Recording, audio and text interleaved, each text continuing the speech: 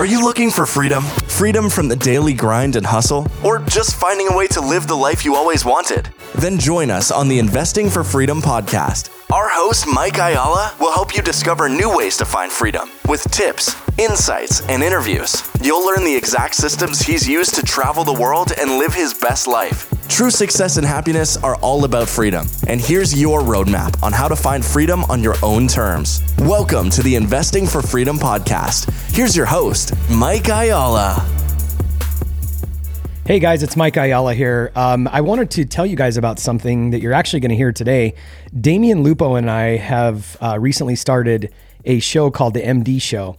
And we're super passionate about this and where this kind of all was born. Damion and I have spent a lot of time over the last couple of years on weekly calls, sometimes twice a week. And we were just talking about, some of the conversation and the information that we get into is just so amazing that we wanted to share it with the world. And so we decided to launch what we're calling the MD Show. It's live every week. You can catch it at themdshowlive.com.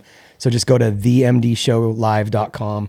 And what you're going to hear today is a podcast episode. The audio is from the latest MD show that we did with me and Damion. So hopefully you enjoy it, and don't forget to come join us every week live. You'll be able to interact. And again, go to the mdshowlive.com. Hey. Time for another episode. Sorry, we've been gone for a couple weeks. Had a little situation in our world, which wasn't fun with the family, but appreciate Damion, you being patient with me. I'm glad to have you back. Yeah, it's good to be back. Yeah, it's called life. These things do happen, and it's always. I think anytime we have an event happening to us, we can. One of the most powerful things is to take that responsibility and say, okay, I didn't choose this thing to happen. I can 100% choose how I'm responding to it. And a lot of times, I hear people saying the opposite. And I never heard you say this. Well, what's going to happen next to me, and I'm the victim of something. It's like, okay, well, now that I've had this event, whether it's trauma or something, terrible, whatever it is, what are we going to do with it? Like, we always get to choose that. And I think a lot of people have they never really were taught that, or I don't know. It seems like that's how you have always operated since we've known each other. You're thinking about what you're going to do with things, not how things are going to happen to you next by somebody else. It's such an interesting time, and just for context, we lost a family member this a few weeks ago, and it's really just brought a lot of focus. You and I have had this conversation, but I think a lot of times people think that their life is more challenging or bigger problems than everybody else or whatever. And I've just realized, like, everybody's dealing with stuff, man, and it's really just number one, I'm so grateful and thankful that I have so many amazing people in my life. And you're one of those, and I really appreciate it.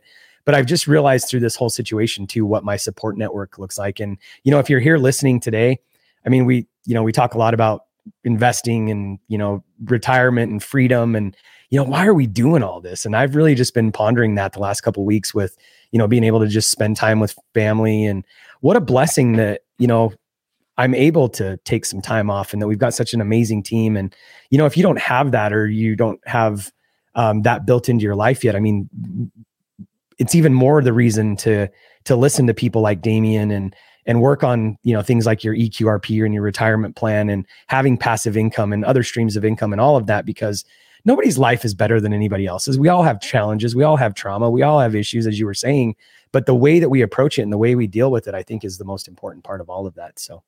Yeah. And we have control of that. We absolutely have control. One of the things that you have control of it's funny, because when we first met, I was trying to figure out, like, what do you do? And how is it that you have all this time? And I think probably a lot of people would ask that. And it wasn't an accident that you have time, that you've created something, you've created assets, you've created structures. And that's one of the biggest lies that's out there is this idea that if you play by the rules, if you go to school and you work hard and you invest in your 401k, then you'll have time. You won't have time. Even when you don't have that job, you won't have time, because you'll be afraid that you're going to lose your 401k that's full of stocks. So the reality is, there is no way to be free if you're not participating in your plan. Having a plan that somebody else creates that you're just hoping will work out, like we've seen that, and that was definitely never something that was that was part of your plan. And if it was, maybe when you were 6, but I doubt it. It was like, you always had a plan, and that's the people that we see that have the time. It's the ones that had a plan, worked the plan, and they're in the plan. Yeah. And I don't want to oversimplify this. I remember one time sitting at the Summit at Sea, and I was actually sitting next to Robert Kiyosaki, and I made the comment to him, we were playing cash flow, and my kids we used to play cash flow all the time, and my kids would beat me. Like, they were, they got really good at this game and understanding, the financial side of it. And I was telling Robert Kiyosaki, I said, the concept is really simple. And he just like laid into me, and he's like, it's not simple. And I agree with, like, what I was trying to say was that, it isn't easy. None of this is easy. It takes a lot of work. It takes a lot of planning. It takes a lot of strategy, and we're very impatient. Also, that's the other part of the problem, because we think, once we have this awakening, or we start getting educated, or we start listening to Financial Underdogs with Damion Lupo or whatever, our mind is opened and we have our moment, we have our epiphany or whatever. But just because the concept is simple doesn't necessarily mean that it's easy. And that's the thing that I think people forget too. Russ Gray always said this, an overnight success, 20 years in the making. And just because the concepts are simple, actually, the reason why I was even saying all this is I was talking with somebody the other day that reached out to me that used to be one of my cabinet suppliers. Actually, this is the second cabinet supplier that's reached out to me in the last 6 months, and has said, what are you doing?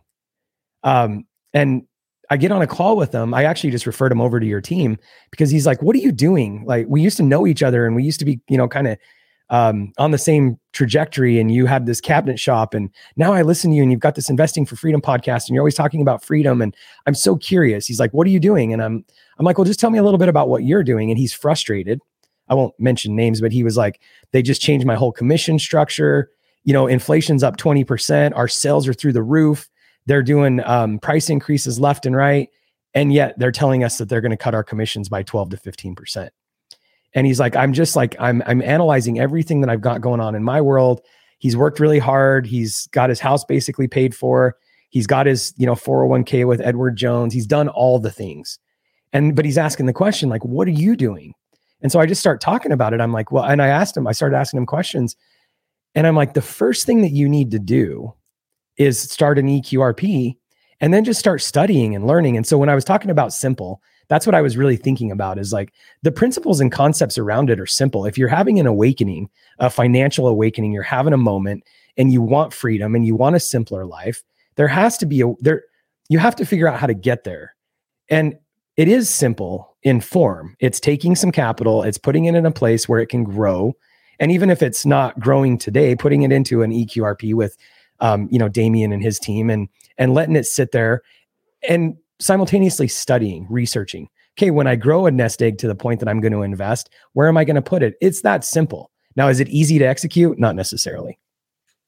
That's great. I mean, it's really funny, because people go, nothing seems like it's simple. This is complex and it's confusing, and we hear this all the time.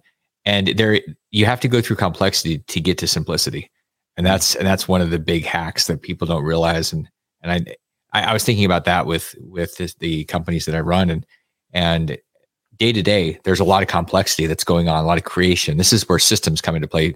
When you read the E-Myth with Michael Gerber, it's all about these systems and creating things. That is complicated. And when you get done, it looks very simple. And when you have this beautiful estate, and you have your vineyards, or you have all these things, it's very simple. And what did it take to get there? A lot of complexity. So I think there's some quote about simplicity is on the far side of complexity. There's something like that. And so you have to be willing to go through that. And you know what complexity looks like? Work. And so if you want those things, and I think that's what people are missing. They're missing that work piece. They just want the simple life, but they're afraid they're going to lose it because they don't understand how you get there. Well, you get there by doing the work, which is, there's a lot of friction, a lot of complication. Even when you think about working out, being very physically fit, it's relatively simple. Like it's eat right and move your body. Mm-hmm. Okay, that's a simple concept, and then there's a lot of work in. Okay, what does that actually mean? And then once you've done it, like you look at people that are really, really wildly successful health-wise, they're athletes, and they don't think about this stuff day to day. They've been doing it for years. It's who they are. Like you and I look at business a lot of times in investing. it doesn't take us a month to figure out if a deal is good. It takes us about 5 minutes because it's simple on the other side of the complexity that we spent years getting to. Yeah. It's such a good point that you're making too, just even around habits. And you and I had this conversation when the Go Abundance Champions event happened in Dallas. They brought in David Sinclair for the second time.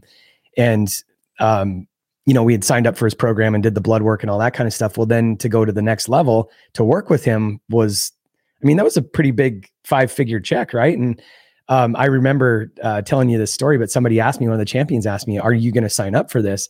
And I remember looking at Kara and I remember saying, before I go spend multiple 5 figures on something like this, I should probably just clean up my eating and go to the gym consistently. And that's another version of like what you're saying, whether it's business or health or whatever.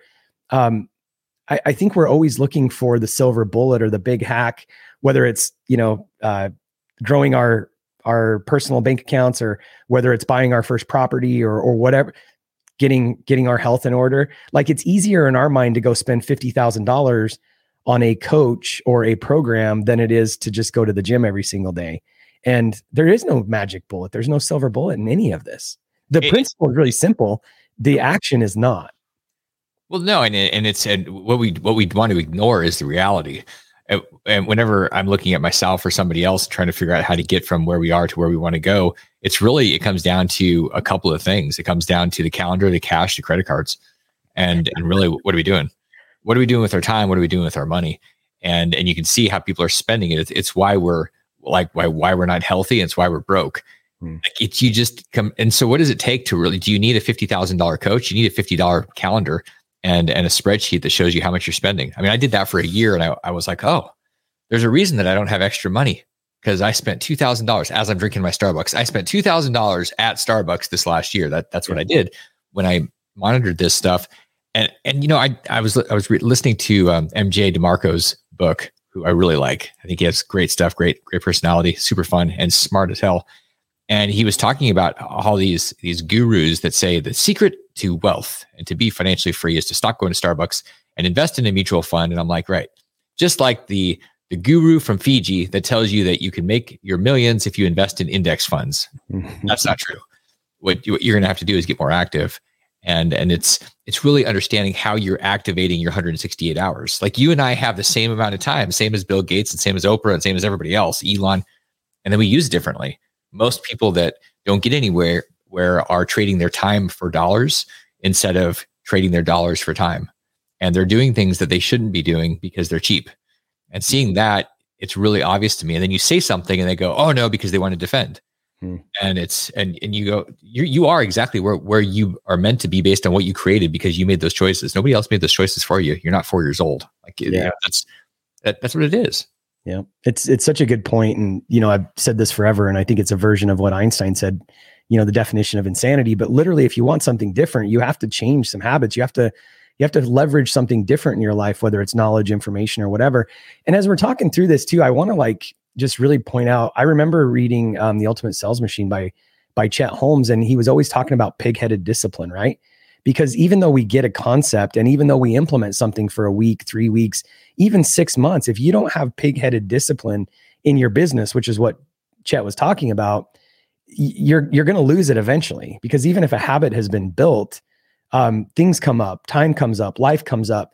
And it's the same thing. I want to give us a little bit of grace for a second, but also acknowledge and understand something. The system is rigged against us. Even when we're talking about health, look at how we talked about this when COVID was first hitting. The shelves were freaking empty when it came to processed foods, like the breads, and the things that were left were things that were just healthy that nobody wanted. And it's just such a funny, perspective because the system is rigged against us, whether it's health, whether it's processed foods, whether it's the financial. They don't want us. They don't want us to be educated. They don't want us to break our money out of Wall Street. They don't want us to take our money out of Edward Jones and put it into an EQRP and manage it ourselves, because then they don't get to control it. And they don't get to control our minds. They don't get to control our health. I just kind of went into a whole different, but the reality is we got to give ourselves a little bit of grace and understand that the system is completely rigged against us. But that doesn't change the fact that we're the only ones that can step in and own our future. Like nobody's going to do it for us. They're already, in fact, if we go that route where we say, try to get somebody to do it for us, you're back in the machine. Yeah. And I mean, who wants to live in the matrix other than the one guy that wanted the fake steak? That he was like, no, just put me back in the matrix. I want to taste the steak. I don't care if it's real or not, because my brain doesn't know any difference. And it's a choice. I mean, especially in America, it's absolutely amazing that I remember I was reading something years ago, and there was this immigrant, and he's saying, I don't understand why anybody in America would not start a business. What is wrong with you Americans? Don't you understand? This is not an option from where I come from. And I remember being in Peru and hearing the taxi driver saying the same thing. He was really wanting, and he was hungry, and he couldn't do it. Like there are limits on places. So in America, to not take control as an entrepreneur, to not start something, to not create something, doesn't have to be full-time. It's just something that you're creating, that you're actively participating in. It's a big deal. And people don't even realize it because we don't have any contrast. Yeah. This guy that I was talking to the other day that was, talking about the commissions and everything else, he was talking about how it is scary, by the way, like, thinking about the immigrant and starting a business. And I mean, it never ends. I think people think that, Damion started so many businesses and he doesn't get scared anymore. He doesn't get it's freaking scary, and it never ends because it's always it's just a bigger deal. It's a bigger investment. It's a bigger team. It's a bigger challenge. It's always scary. But this guy was saying the other day, as I was talking to him, the one that I referred over to your team, he was like, it is scary to start thinking about this stuff and realizing that all these years, I've just tossed it over to somebody. He's like, but what's gotten even scarier is the environment that we're living in now. And the fact that I don't control my commissions. And he's like, I'm just starting. And he's actually an independent. He owns his own business. He's just an independent rep. And so even the fact that he's a business owner, we're still at the beck and call of our clients. And this is another version of, making sure that you don't only have like 1 or 2 or 3 or 10 clients even too, because that could be your only stream of income. And if 1 or 2 of those major ones shut you off, you're done. We've heard that for years, where people say, wait, you think setting up a business, having a business is scary? And why? Because I mean, and then you ask yourself, well, what compared to what? Having a job, you have one customer when you have a job. That's your boss. That's the company. And if that customer decides that they don't want to do business with you, it's called unemployment. And so having like, it's a different way of thinking about things. People think there's actually security in a job, and that's not true. There's security in you, in your choices, in your commitment. It's always funny to me when I just watch my employees, my team, and I see them and I go, you guys, I mean, I'm just thinking to myself, everybody here has security. They've built security because of their attitude and their work ethic and their commitment to growing. And it's not because I'm writing them a check, because if I wasn't writing them a check, they're creators. Like they're not going to have an issue. They're not takers. The problem with people is that when you become a taker, you're trying to figure out how much you're going to get. You actually need job security. The people that are creators, that hustle, they don't need job security because the job market's going to come after them and want to because they're delivering. And that's different. That comes down to what you talk about all the time. What I love, it's about the mindset. It's not about the freaking tool. It's not about the investment. It's about the mindset. It starts with that and it ends with that, and it's that the whole way through. So what should you be working on? Probably the mindset.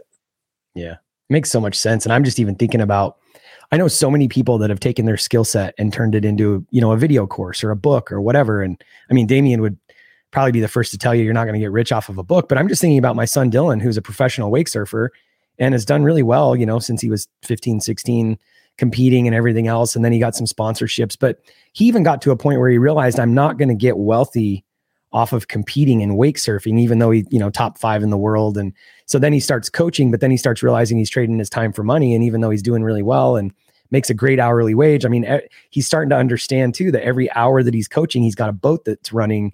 And even though he's billing $250 an hour, his boat's costing him $100. And then, how much money so this was the point that I was making. All of a sudden he realized one day he created an online course and he started selling online wake surf coaching and made like 30 grand on his first launch. Like what? Nobody has any excuse. Like, I would have sat back and thought like, okay, do you really think that you can sell online wake surf coaching And he was like, absolutely, yes. And he tested it out a little bit first on Zoom, where people would record themselves and then he'd coach them through their videos. But then he realized he could make it work online. And so to your point, it's like, there's no excuse. No, it's back to our mindset. Our excuses are, it's a choice. And I think the choice comes down to, it's easier. So it's easier to stay with whatever it is. I mean, sadly, this is why a lot of people are in abusive relationships. It's easier to do that, to stay in that thing, because at least we know how hard we're going to get hit. If we go into the wild, maybe we get hit harder, or we don't get hit at all. And like, if you think about that, that's a pretty twisted thing, probably requiring therapy. But the truth is, sometimes we actually are appreciative of whatever type of connection or energy we get, even if it's bad, because it's something. We saw that in COVID over the last couple of years, how being disconnected was debilitating and destructive and really dangerous. And so having any type of connection to anything, going to a bad job versus no job. And you think about that, or, I mean, I've done this with investments. I'm like, well, at least I've got an investment. I don't know how that makes any sense, Mike, when that investment was costing me money every month. But in my mind, I'm like, yeah, I got assets. Those assets were bleeding me to death. And there was and for my psychology, my mindset, I stayed in those investments for months and months and months and years, until it didn't take too many years. I mean, back in 2007, 8, it was, in 12 months, I went from hero to zero and then beyond. And it was because I wasn't willing to cut and make the hard decision. The easier thing was just to borrow more money and feed the beast, and not really own the fact that I was stupid as a box of rocks right then. Yeah. Well, even like what you were saying earlier about, what'd you call it? Calendar, credit card, and cash. Like the calendar, I mean, I'm not going to forget that after you said it, because it's like, well, that's simple. But again, it's not easy. It's not easy to do, because even like the calendar thing, when you're talking about assets, and I'm particularly thinking about one property that I own that I'm like, when you were saying that, I'm like, okay, I need to stop and take 20 minutes and deal with this thing, because it's so small. It's out of sight, out of mind. But literally just stopping for a few minutes and putting some time on the calendar and dealing with this situation, but you just put it off, right? You just keep putting it off and putting it off. And it's the same with quitting that job, or, getting overwhelmed. And what you were even saying earlier, I remember Kiyosaki saying, the scariest thing to me is knowing on January 1st, what my bank account's going to look like on December 31st of this year. And when he said that, I was like, or what amount of income he was going to make. When I heard him say that, I was like, man, that's so true. Because we think it's scary to step out and, start investing, or what if I make a mistake, or what if I lose some money, or what if. But what if you wake up on January 1st of 2022 and know that day that you're going to make $79,000 by the end of this year, and you're going to maybe have saved $2,000 or $3,000? That shit's scary. Yeah, that's terrifying. Yeah. I mean, it made me laugh thinking about, I was listening to Kiyosaki on his Rich Dad show with he and Kim and Jeff Lang and Russ and Robert, the real estate guys, listening to those guys. And one of the interesting things is, you and I have been following Robert Kiyosaki for years, decades. And I remember before anybody really knew who he was in the late 90s, we were all living in the same place back in Arizona. And sometimes people they do well. The danger with doing well, I mean, I look at my own example. You do well and you think that you're smart. Mm-hmm. And it doesn't necessarily mean you're smart. It means that maybe you got good timing. You might be smart. But one of the things that I see is the things where when I hear people saying things that I know are wrong, but because they've said them, they're defending their position. Mm-hmm. And one of the examples that I've heard Robert Kiyosaki say for years, he hates 401ks. And retirement accounts are stupid. And I'm like, well, no, that's actually just a pig-headed idea, because you don't understand that you have the ability to have control. And what's happening is people blanket their statement to cover an absolute everything. It's like when you get into a fight with your spouse or somebody and you say, you always do this, or you never do this. And the reality is that's not true. It's just not. Like and yet when we hear people say things like 401ks are the worst thing, and I would never have one, and I laugh and I go, okay, so why does Peter Thiel have a $5 billion Roth account? Because he's a moron? No, he's 1,000 times richer than you are, and I don't care who we're talking to.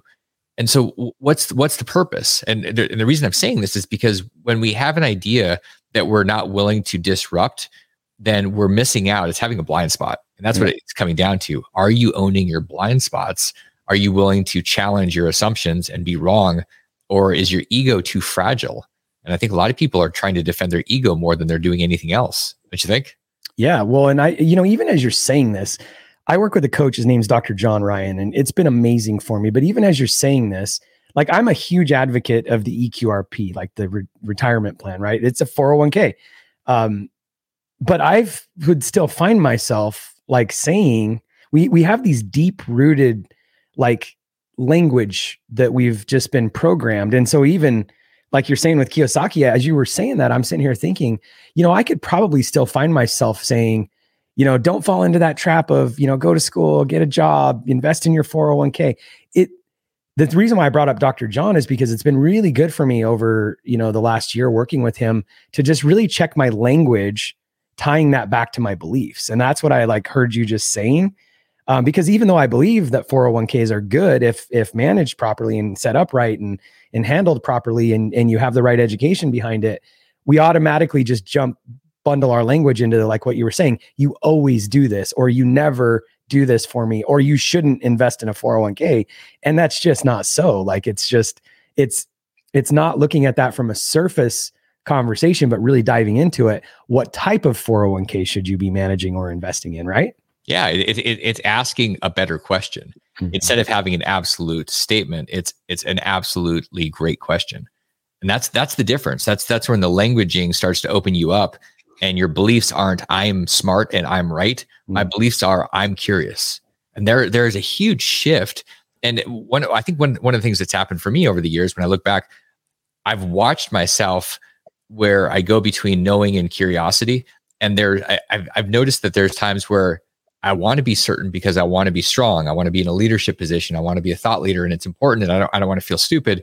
And what's fascinating is that's when I think I probably feel the stupidest, when I'm so certain, and there's this like, because I can feel myself blocking things off, and then something pops up and I go, wow, I wasn't even open to anything. One of my mentors said years ago, he goes, I may be wrong, but I'm never in doubt. And that stuck with me. And I went, okay. So, because you and I, as business owners, will make decisions, dozens, hundreds a day, mm-hmm. and we don't have time to be spending. We have to be certain, and we do it. It doesn't mean we're not wrong. Mm-hmm. We're also open to information. We're open to other ideas, and that's there. And there's a balance when you're open. You're not a wishy-washy waffle. Mm-hmm. As John Kerry used to be called, or Bill Clinton, or whoever we're talking about in politics. Yeah. There's value in being open. There's also value in being decisive. So I think, and these are things, this is part of the experience. This is where you have to go through it. There's no hack where you go, okay, I'll have perfect curiosity and perfect decisiveness, and it's a 60-40 split like stocks and bonds by some financial advisor. That's not how it works. Yeah. You're constantly making it up. It's more art than science. Yeah. Yeah. And I think, even as you're saying this, I remember hearing Norman Schwarzkopf, talk about making sure that you have a good enough team around you that even if you're making a bad decision, that team will take that decision and make it good. And I think that a lot of people that are frozen with fear, or they want to do something bigger, or, they want to quit their job at some point in time, whatever it is, or they want to invest in a certain asset class, whatever, they don't move through it because they're fearful. But really, as you're saying this too, the only reason that we continue to move forward. And I think people will look at this sometimes from the outside and say, oh, well, Damion just, made 99 right decisions and it's always perfect and it's always rosy. No, that's not true. You just trust yourself to move through and take the messy action and get moving. And you trust yourself and your team and your experience and your knowledge enough to know that you're going to make quick adjustments. And that's the thing that I think everybody needs to understand and know, is that nobody's out there making 100% or even, a 50% batting average. We make mistakes every single day. We just make them so fast and so often that we move through it and just hope that they're not big enough that, it causes big issues. And I know, if you talk to anybody that's successful, and Damion, you've been pretty open about your past, I've made some big mistakes. The key is just not making too many big mistakes, right? And adjusting quickly. And I love the Mark Twain quote. As you were saying this, it reminded me, he said, it ain't what you don't know that gets you into trouble. It's what you know for sure that just ain't so. And I love that, because so many people, and I think I could fall into this trap too, but when we are so set on believing a certain thing. And I was so inspired by what you were saying a few minutes ago. Like, we just have to be open. We have to be curious. We have to remain flexible. And I remember back in the day, I used to be so pig-headed in a bad way, not like Chet was talking about, but pig-headed in a way that, like, when I wasn't open and I wasn't curious. And the most successful people that I know will sit and listen, and they don't respond quickly. They listen, they absorb all.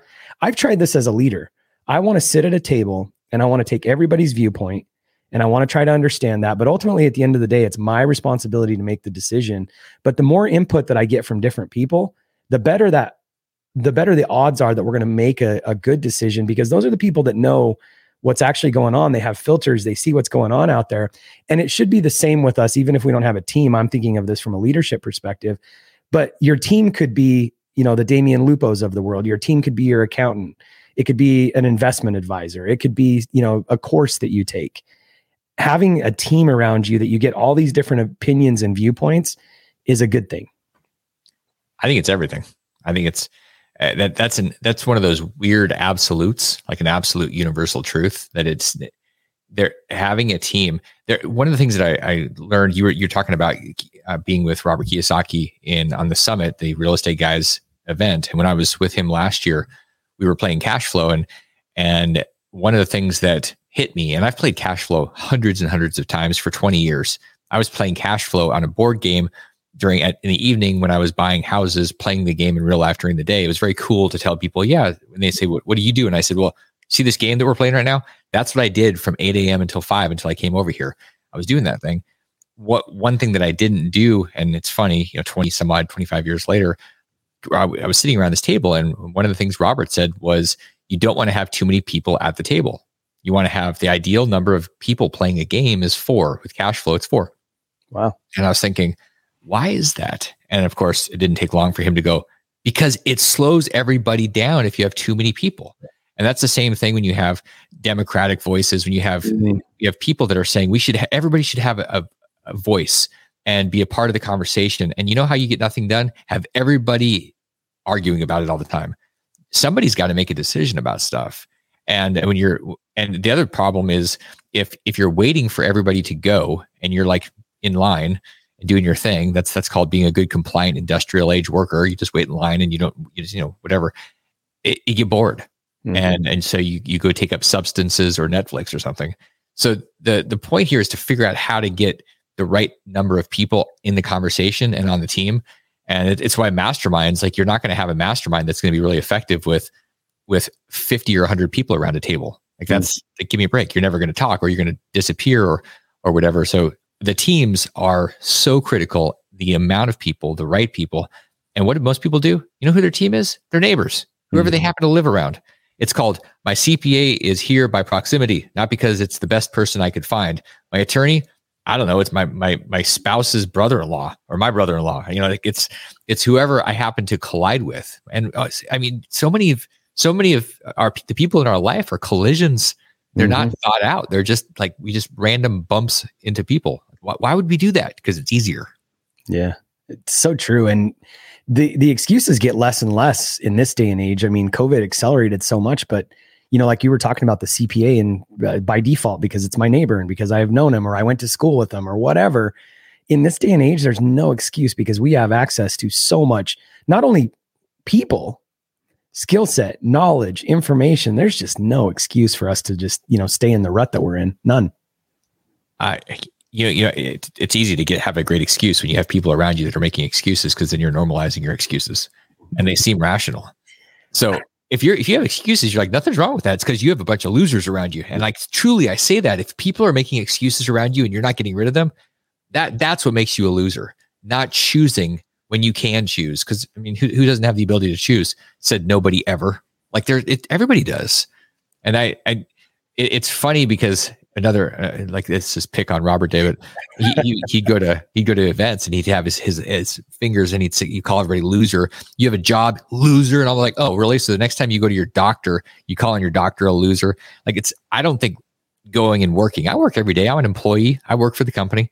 Yeah, it's my company, and I work for it. And okay, so am I a loser? No, I'm deeply committed to something, and so I'm choosing every day. The thing that I'm choosing is who am I going to be around? What am I going to allow to come in? And yesterday I was with my my trainer, and one of the things that I've noticed over the years is how I'm observant of my ego. And my ego, I used to let my ego do things. I wouldn't give people feedback. I'd get a massage and somebody be hurting me and I wouldn't say anything. Now, if they hurt me, I give them feedback. Now, I had one recently where she just kept going because her feedback fixing lasted 3 seconds. And then she went back to pain. Different story. But my ego is not going to prevent me from saying, hey, you know what? Something is off here. Let's not push it. In my 20s, and probably for most guys, I don't know, most girls or most theys, I guess, everybody, this is just an ego thing for humans. We tend to not acknowledge reality. So we push ourselves to a place where we get hurt. We push ourselves, or we don't push ourselves because our ego is driving the ship instead of our more enlightened self. And this is, some of this has to do with wisdom, but I mean, there's plenty of people that are 60 years old and their ego still drives. And it's like, have you not learned anything? Yeah. Like, where have you been? Like, no, the ego has been running the ship. And that's something that all of us have that choice in. It ties back to what you were saying earlier about just what ain't so. Like, you always do this. I'm thinking about even just the language behind it. And I don't know why I'm stuck on this, but when we think about ego, like ego, when you said, you didn't want to tell her like, hey, lighten up, I wouldn't have thought of that as ego. But the reality is, you were telling a story, and I think this is probably a good segue into it, about asking for a discount. That's ego when we don't want to ask for something, or we don't want to ask for, whatever it is we're asking for. It's ego. And I wouldn't have normally thought of that. I just don't want to be a pain. I don't want to be an issue. I don't want to be this. But ego is also what prevents us from asking, because we're scared to hear the word no. And you were telling a great story. I don't know if you want to dive into it, but you asked for something and you got it.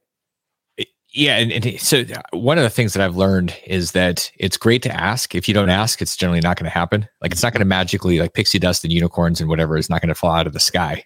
Like these ideas that people have in these trainings where you say, I'm a money magnet, and then all this money falls out of the sky. That does not happen. If you're wondering what the secret to that happening is, you make a film, and that's when it happens on film. Mailbox money, baby. Mailbox money. Yeah. The great farce that there's a difference between asking for something and being an asshole. And what I mean by that is going back to that whole cheap thing that I mentioned. So I have people come into our system and they'll say, well, do you have a better deal? And I say, do we have a better deal? I'm going to give you 10 times more than you're paying for. And meaning the value you're getting is being a part of this. And that's the deal. And so that's somebody that is not really conscious, because you ask for deals on commodities. You don't ask for deals on things that are exclusive. You don't go in and say, well, what kind of deal can I get on that Rolls Royce? Or when you have the world's best accountant like we do at Provision, Tim Gertz, you don't go, Tim, can you give me a discount? Yeah. Like, if you do, Tim says, I'll give you a discount right out the door. It's like, I don't have time for that, because there is value here. In this case, when you have loans, that's a great place. I'm hugely in favor of negotiating and asking for a better deal when you're doing things like loans. And I just happened to have a loan that I was going to refinance. And I said, I want to change the loan. I said, I want to borrow more money, and I'll borrow more money from you if you give me a better rate. So think about how that sounds to most people. They're like, wait, so you're saying that it's better for the lender? They're going to give you a better deal if you take more money? And that's exactly right, because that's how they make money. And so I incentivized him to give me a better rate. And it was just fascinating. And he said, yep, I got approval for that. I'm like, I'm pretty sure at that point, I'm thinking it took you 4 minutes to tell me, yes, you probably could have done better. So now that second guessing, that's a whole negotiating thing. But when you've got commodities, I think it's very valuable to negotiate.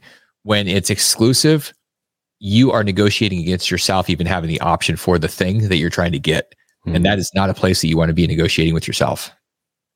Such a good point. I'm thinking this is kind of a little tangent, but I was thinking of this guy that used to work for me, a sales guy back when I had my HVAC company. And I loved working with this guy because he was high energy. I mean, all day, every day was just high energy.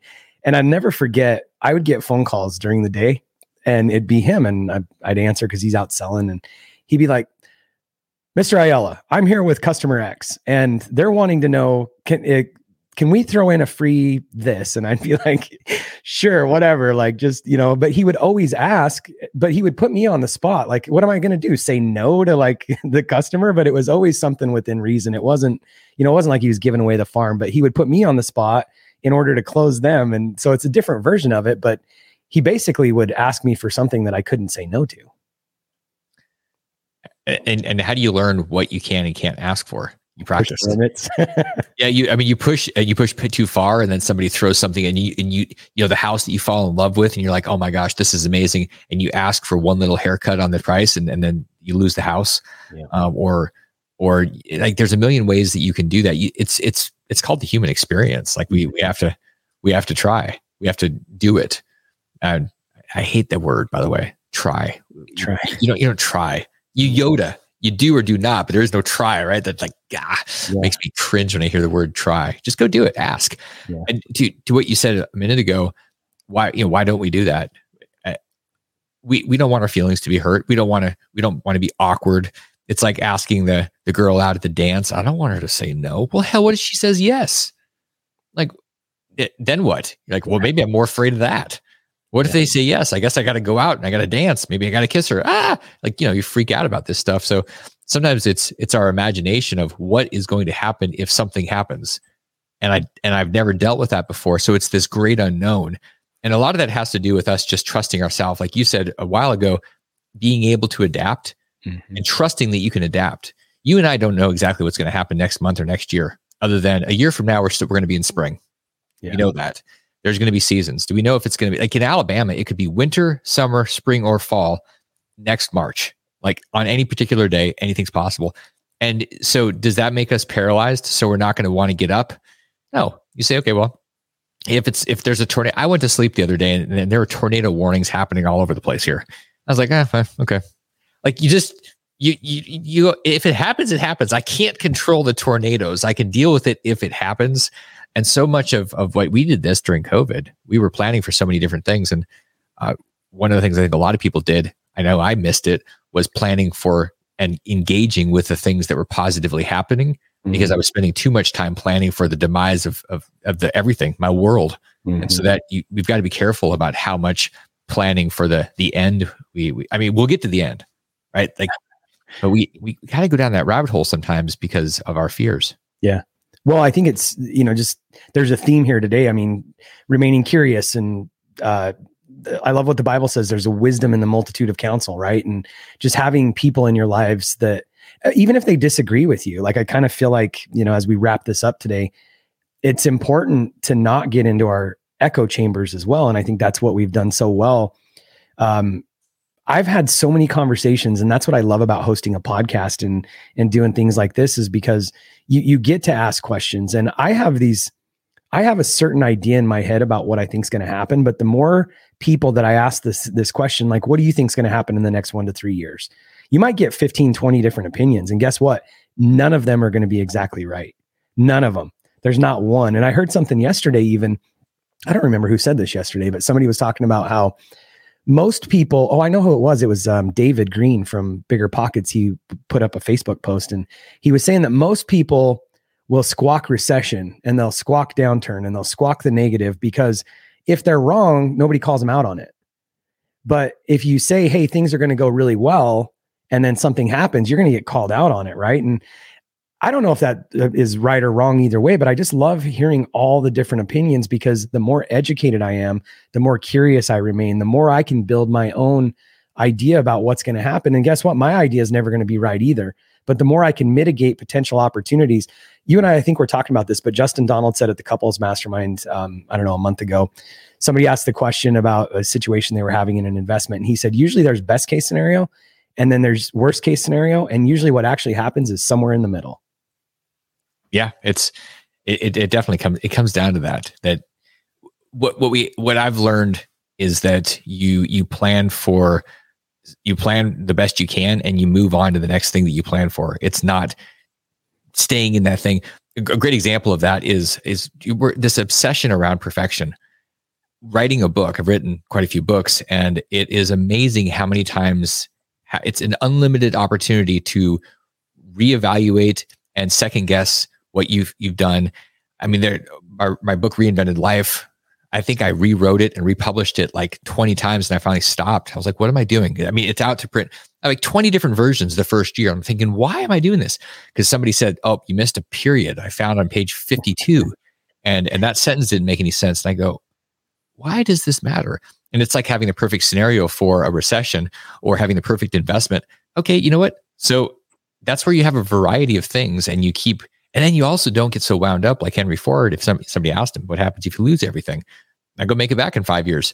When you have that skill set, when you actually have gone out into the trenches and you've bled, you're not as worried. If you've never bled, if it's been more of an accident, which is, I think, why a lot of people are so afraid of their money going away, because they just did this plan where they put money away and they saved and it accidentally grew with the S&P 500. They have no skill set, and they certainly don't have another 20 or 30 years to start over. And that's the problem with doing the conventional thing. You're beholden to this system that is telling you this is how it's done, but it's not how it's done for them. They're making money off of you. They're not making money the way that you're supposed to be making money. So it's a totally hypocritical approach. So we say, okay, well, how do we do these different things? We do them, and then we do them 90, 95%. And then we move to the next thing. There is no 100%. That's one of the missing things. People are trying to get 100% perfection with whatever they're doing, especially investing or financial freedom. It doesn't exist. There is no utopian thing. But when you're talking about what's in the Bible, the counsel, Proverbs 15:22.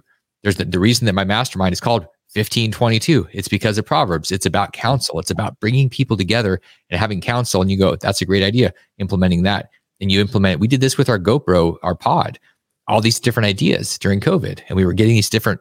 Okay, that's an interesting thing. I'm going to buy some gold here. I'm going to go look at this. Could interest rates go up or down? And then we're basically building plans around different scenarios based on counsel that work, and we don't know which one's going to be right. And it didn't matter because we had things covered regardless. And that's that. When you go all in, like our friend Peter Schiff, he's all in on a depressionary depression. It's going to happen, and it's going to happen every day for the last 20 years. Yep. And so when you're all in, you're consistent, and eventually you may be right, but you're going to be wrong for a long time. And maybe that makes you mad, or maybe you don't care as much because you have a plan for some other stuff. Yeah. Well, and when I look at those fundamentals too, like I tend to fall in that camp of like, I mean, I can go off the deep end and be like, oh my God, we need to run to, the Sahara Desert and die. But also like, I miss out on so much opportunity too. And so I think it's just like you said, mitigating the risk. And, you were talking about 100%. I'm reading this book right now called What Got You Here Won't Get You There. And I think that's a good way to just kind of, put a bow on this thing. It's true. Even when you were talking about the first generation entrepreneurs, there's nothing to lose. It's true when you quit your job. When I quit my job and I started my own company, I had nothing to lose. I could have went back to the job that I was at, right? You have nothing to lose, but then as you start gaining, now you're in a different place and you have to shift your mindset.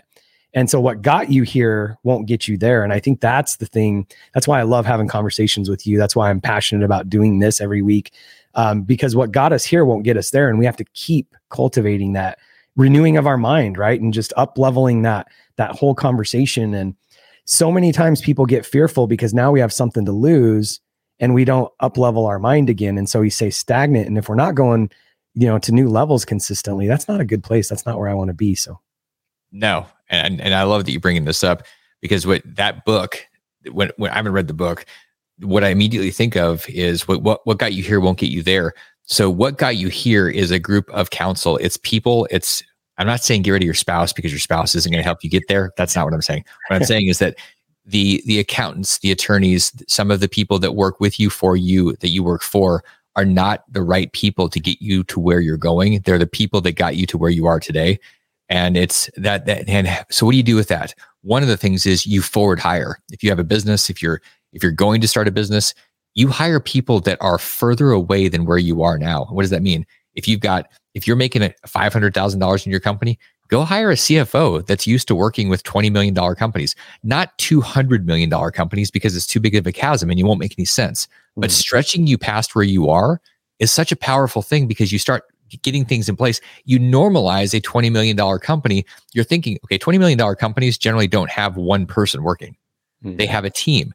They have systems. They have a facility. They have all these things that are normal. And so if you're trying to do a $20 million company and you have no team, you're just going to stay at a $500,000 level or wherever you are. So it's bringing in the future environment and making it normalized. It'll pull you into wherever you're going. That's a very interesting way to have an impact and strategically get yourself there. Because otherwise you're like, well, why isn't it happening? Because you're keeping yourself compressed because your thermostat's stuck on 62. Yeah. Yeah. And so many times I think people are like, as soon as I have this, I'll do that. Yeah. When in reality, it's like, as soon as you start doing this, you'll have that. I'm thinking specifically when you're talking about hiring people. We were on our couples mastermind call the other night, and there's this lady in there that's just rocking it, man. Her business is growing. And she's like, I need to hire an executive team. And then she's like, but I'm scared. And the question was like, well, what happens if you don't? Because you're overworked, you're overwhelmed. The business is growing. Her business is actually growing, like in spite of her and without even hiring. And so it's like, if you don't do this, you're going to have to start slowing down the growth. And so I think a lot of times people are like, you know, as soon as I have this, I'll do that. No, do that. And then you'll have that. That I love that. That goes back to the people that are like, well, I'll be charitable once I have money. And I go, that's like telling the fireplace that you'll give it wood once it gives you heat. That you're violating the laws of God. Like, it does not work. Nature, you can't say, okay, well, you know what, gravity's really hard. When they turn gravity off, I'll go for a walk because it'll be easier. No, you go for a walk and then gravity doesn't matter. Like, you have to get the right order. People try to hopscotch over things like, I'm going to give away 10% once I make $1 million. I'm like, you're not even giving away 10% now and you don't make 100,000. Like, what is wrong with you? Yeah. It doesn't work that way. Yeah. And so if we can get the stuff right in the right order, yeah, amazing what happens. And so you have to think about those people and the environments and set yourself up, because it really does matter. And that starts even before that with the mindset. Do you see yourself as a loser? Do you see yourself as a rich person, as a poor person? If you see yourself as a poor person, you're not going to want to hire people. You're going to keep trading your time for money. You're never going to start buying time from other people and systems. You have to ask yourself, who am I? Mm-hmm. That's where this be, do, have thing really came from. Who am I? What is my being? And once you understand that, okay, what do I need to shift about that? Mm-hmm. Because that's going to why do people make $10 million a year and then do it year after year after year? Because that's normalized. That's who they be. Yeah. And why do some people make $50,000 a year? That's who they be. Yeah. And you say, well, no, they're smarter. They're not 1,000 times smarter. And it's who their being is, and it's naturalized, and they do the things because that's who they are. It's a different approach. Totally. And obviously this is taught in school. I love it. My takeaway from all this is if you're a greedy poor asshole, you're going to be a greedy rich asshole. Like, it just doesn't change. And you probably will never end up being a rich anything. You probably won't. You're just going to be where you are. And if you win the lottery, guess what happens? You are the rich asshole for a minute. You're really just an asshole with a bunch of money for a moment. Yeah. My brother-in-law, we should probably wrap this up, but my brother-in-law years ago told me this study that he had read that, like, they did this study, and basically once you make above 75,000, like, you don't get any happier. And I think we've even had this conversation so many times. I've heard that quoted, and it's just true, because it's not about the money. It's about the mindset. It's about the growth. And as we started out today, just, so thankful for you and just people. And I mean, it's really just about all that, right? The money is a byproduct of good living, man. It always is a byproduct. And when you start to realize that, and you start asking, you ask different questions. You're not asking, how am I going to make money? You're asking, how am I going to make an impact? And how am I going, what am I going to do to create joy? And not Damion's version circa 2002, where you're a giant ass hedonist. Mm-hmm. That's not what I'm talking about, but it's the joy of connecting, the joy of satisfying the 6 needs that are not just security.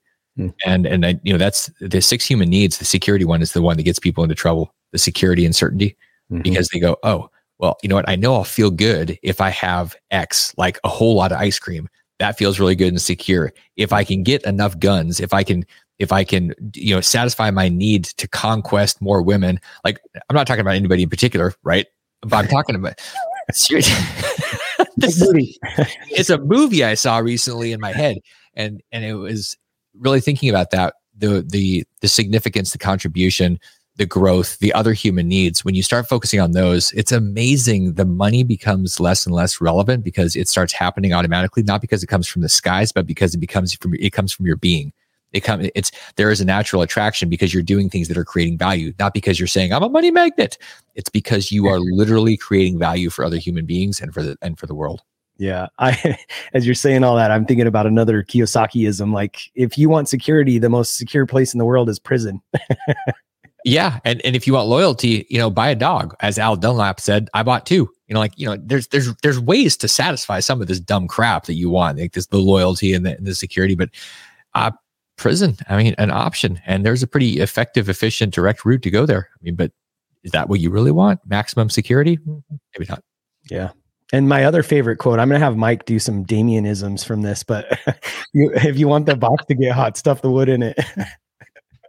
I'm just like, where's Damion coming from today? I'm like, I'm loving it. It's good. So anyway, should we wrap this up? Yeah, man, let's do it. This has been good. It's been fun.